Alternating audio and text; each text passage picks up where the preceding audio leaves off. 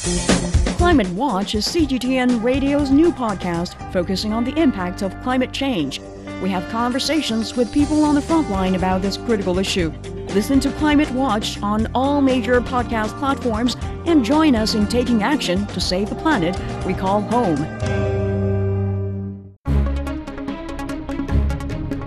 Hello and welcome to The Top Story, a podcast with the headlines of the day from our correspondents from around the world. I'm Zhu Tianlu. Coming up, thousands of ethnic Armenians have packed up to leave Nagorno-Karabakh after the Azerbaijani army took over the disputed region. A space probe carrying asteroid fragments, which scientists call a gift to the world, has landed in the United States. And the new government of Thailand has waived visa requirements for travelers from China for the next 5 months. We begin in Asia. The Armenian Security Council says Armenia and Azerbaijan's leaders are to meet in the Spanish city of Granada next month to discuss a peace treaty. Now a mass exodus is underway for some 120,000 ethnic Armenians in the region of Nagorno-Karabakh amid fears of ethnic cleansing. Many of them are driving towards Armenia via the Lakin corridor. An Armenian government statement said over 1,000 people had crossed the border. This came as Azerbaijani forces tightened their control over the breakaway region, seizing weapons from Armenian separatist fighters in what they call anti-terrorist operations. Meanwhile, Armenian Prime Minister Nikol Pashinyan is facing calls to resign for failing to save the Karabakh region. Charlotte Parsons has more. Homeless, hungry, and facing an uncertain future, these ethnic Armenians were evacuated by Russian peacekeepers after Azerbaijan launched what it called an anti-terrorist operation in Nagorno-Karabakh. Azeris entered the village in the morning. People left as they could. Someone even left without any clothes. They couldn't take anything. There are people who haven't eaten anything. My grandchildren are with me. They're frightened and shaking with fear. They cannot sleep at night. Russian peacekeepers are here. We think it will be safe. So we stay at the airport, although we sleep 12 people in a car. On Sunday, the leader of the breakaway region said all 120,000 ethnic Armenians in the region will leave for Armenia because they're scared of what will happen if they stay. Armenians in Nagorno-Karabakh continue to face the threat of ethnic cleansing. In recent days, humanitarian aid has arrived, but this does not change the situation. And unless real living conditions are created for the Armenians of Nagorno-Karabakh in their homes and effective mechanisms of protection from ethnic cleansing, then the likelihood that the Armenians of Nagorno-Karabakh will see exile from their homeland as the only way to preserve their lives and identity will increase. The mountainous region is internationally recognized as Azerbaijani territory, but part of it has been run by separatist Armenian authorities since a war that ended in the early 90s. That changed on Tuesday, when Azerbaijan's military launched a lightning strike in the disputed region, killing hundreds of people. Thousands have been left without food or shelter. A small amount of aid has arrived, but it's nowhere near enough. And the people here are afraid to go home, despite promises from Azerbaijan to respect their rights. It's a historic opportunity for both Azerbaijan and Armenia to establish good neighborly relations and coexist side by side in peace as two sovereign states within their internationally recognized borders. Armenia's Prime Minister says everyone who wants to leave will be escorted to Armenia by Russian peacekeepers. Meanwhile, displaced Armenians can only wait and hope. That was Charlotte Parsons on the Nagorno-Karabakh tensions. The government of the Indian state of Kerala hopes that the latest outbreak of the Nipah virus is abating as no cases were reported in nearly a week. But doctors say it's too early to drop the guard as the symptoms of Nipah are similar to a regular viral fever. Radhika Bajaj has more. The coastal state of Kerala is fighting its fourth Nipah virus outbreak in 5 years. The virus originates in bats and is passed on to humans via saliva or urine or food items contaminated by infected animals. While not very contagious, the Nipah virus's mortality rate is among the highest for any known viral disease, making it part of WHO's list of viruses with pandemic potential. The government has ordered a surveillance survey to understand why Kerala has been repeatedly affected by Nipah. So we need to see if the prevalence of virus is more likely in certain areas or during certain seasons or certain types of bats. Are there other variables that affect the way they shed the virus, or are there other intermediary hosts? Are there particular seasons where people are apparently interacting with bats a little bit more? So surveillance is so important. 2 infected persons have died in the current outbreak. Containment zones were created and restrictions placed since the first death on August 30th. Over 1,200 people have been tested, although the rate of positivity has been low, with a total of 6 infections till Friday. The hospitals where the positive patients are being treated, they should have a medical board, and in every 12 hours they have to release, they have to give the medical report to the health department. Some restrictions were lifted in light of low infections, but doctors say the incubation period of the Nipah virus is anywhere between 4 to 15 days, and symptoms initially mimic a viral fever. As it progresses, it causes fatal respiratory and encephalitic infection in the patient. India's National Institute of Virology is in the midst of a nationwide survey and so far has found evidence of bats carrying the Nipah virus in at least 9 states. Here in the state of Maharashtra, which is also on that list, the annual Ganesh festival is going on. Health authorities have sounded an alert and are also surveying patients exhibiting symptoms akin to the acute encephalitis syndrome. That was Radhika Bajaj reporting on the outbreak of Nipah virus in India. In Thailand, the new government has waived visa requirements for travelers from China for the next 5 months ahead of the busy holiday season. The new policy took effect on Monday, and the first group of travelers from China arrived in Bangkok the same day.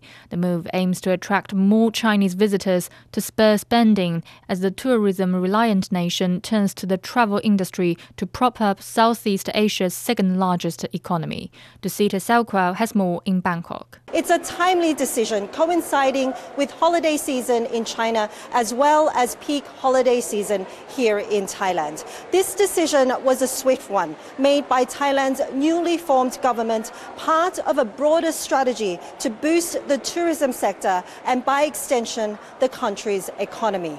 And tourism is a logical area of focus. It's an economically vital sector accounting for almost 20% of Thailand's GDP, and that was before the pandemic. Tourists from China alone made up almost a third of Thailand's total international tourist arrivals. But so far, the recovery of this key market has been slower than expected. In the first 6 months of this year, around 1.4 million visitors from China have arrived in Thailand. This visa-free policy for Chinese tourists is estimated to add up to 700,000 new arrivals from China.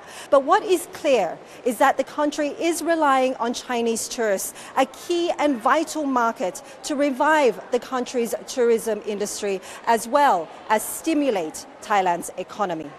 That was Dusita Salkwao on Thailand's visa-free policy for China. In Europe, it's a crucial week for Spanish politics. Thousands of people have gathered in Madrid's city centre to protest an amnesty law for Catalan separatists after an apparently doomed attempt by the Conservative People's Party to form a government. But acting Prime Minister Pedro Sanchez and his PSOE Socialist Party will likely have to grant amnesty to exiled Catalan leaders if they want to secure another 4-year mandate. Ken Brown has more. 6 years ago, an illegal independence referendum saw some Catalan leaders flee the country. Carles Puigdemont, the most prominent. Now, over 2 months since Spain's July general elections, the country still doesn't have a government, and forming one could hang on this one decision. This protest is also a rallying cry ahead an attempt by Conservative leader Alberto Núñez Feijóo to become Spain's new Prime Minister.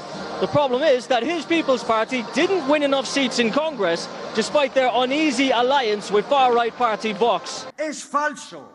Rotundamente falso. It's false, completely false that Catalan independence should be decisive in Spain's governance. For decades, it's never had fewer votes than now. It's another socialist fallacy. Acting Prime Minister Pedro Sanchez has the only realistic chance of winning a new mandate with a broad leftist coalition, but he needs the support of the hardline Catalan Junts party. The price is the pardon of its leader Puigdemont and his colleagues. I've seen some of the things that have been said, not just by the opposition, but also in the conservative media, and we've had 5 years of apocalyptic prophecies that have never come to pass. Sanchez opponents say he is negotiating with fugitives and traitors. Estamos gobernados por una persona que es un enfermo. We have a madman in power right now.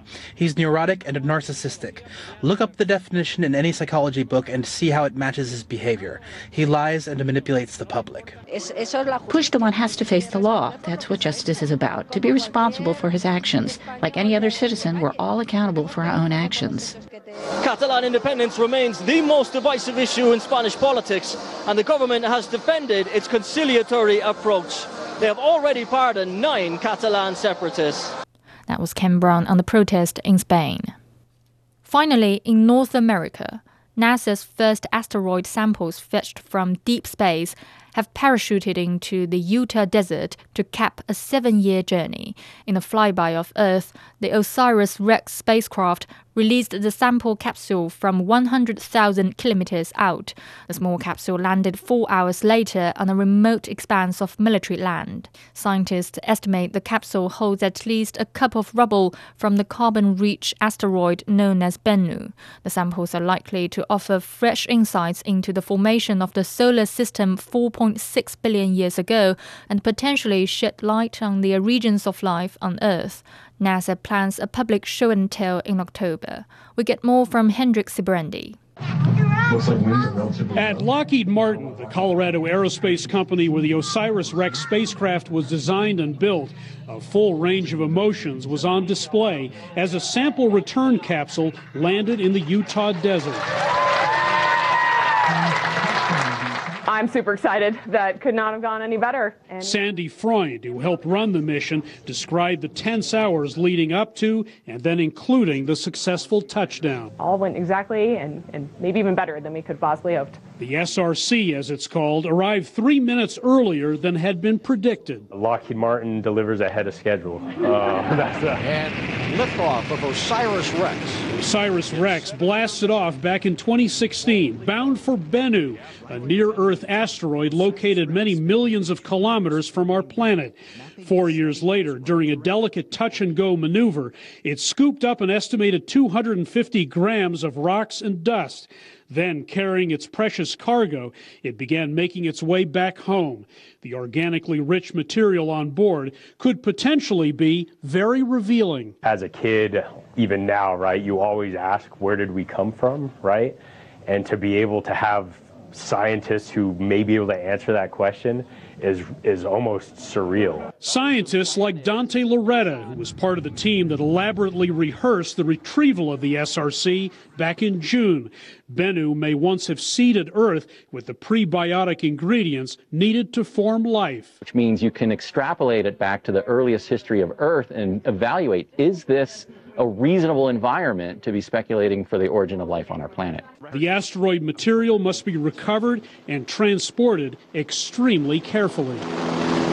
Science really requires us to maintain the pristine state of this material from the moment we collected it on the surface of asteroid Bennu till the moment it gets into laboratories for scientific analysis. That process is now underway. Those connected with the mission at Lockheed Martin have done their part. It's the million little things that the team plans for and that millions of hours they've spent preparing for this. It's amazing seeing their reaction and their pure joy to this event. It's really fun to watch. The OSIRIS-REx spacecraft is now bound for another asteroid, having deposited its sample, which will now be sent to NASA Space Center in Houston for a first look by scientists, and then a more public reveal, which is scheduled for October 11th. Congratulations. Congratulations.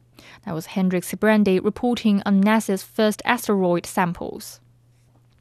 US Republican lawmakers are trying to introduce legislation aimed at avoiding a government shutdown in less than a week, but a small faction of their hardline conservative colleagues are opposing them, demanding that their leaders trim spending to lower debts. Owen Fairclough has the latest. We're making an order consideration of 4 bills. Working through the weekend to try to pull the US government back from the precipice. Republicans who control the House of Representatives racing against time to try to introduce legislation aimed at keeping critical government agencies funded as a shutdown looms. Kevin McCarthy, the leading Republican in Congress, is under pressure to stop a shutdown by getting rebellious hardline Republicans determined to cut spending on side. We continue to talk. Look, I thought we had a really good conference the night before. I thought we had moved 2 people, but we moved 2 people the other way too. So it's a yin and a yang. And it's deja vu. The same Republican divisions led to the US almost defaulting on its debts in June before Congress voted to raise spending limits and keep the government running through the summer. President Biden is urging his opponents to set aside their internal divisions that have triggered previous government shutdowns. But that faction of ultra-conservative Republicans are opposing a short-term funding measure known as a continuing resolution. That just leads to more of the same. It's actually precisely the reason that we are $33 trillion in debt, facing $2 trillion annual deficits. We cannot go on as a country that's spending $7 trillion and bringing in $5 trillion, so I hope we could get bipartisan agreement to reduce spending. If lawmakers are unable to agree on a continuing resolution, the federal government risks shutting down at midnight on September the 30th. That was Owen Fairclough reporting on the looming government shutdown in the US. Before we go, the headlines again. Thousands of ethnic Armenians have packed up to leave Nagorno-Karabakh after the Azerbaijani army took over the disputed region. A space probe carrying asteroid fragments which could help scientists understand how life began on Earth has landed in the United States. And the new government of Thailand has waived visa requirements for travelers from China for the next 5 months. That's it for this edition of The Top Story, a podcast that brings you world headlines every weekday. For more news in politics, business, sports and culture, you can subscribe to the Beijing Hour, a 1-hour podcast news magazine program. We welcome and appreciate all ratings and reviews. I'm Zhu Tianlu. Thank you for listening.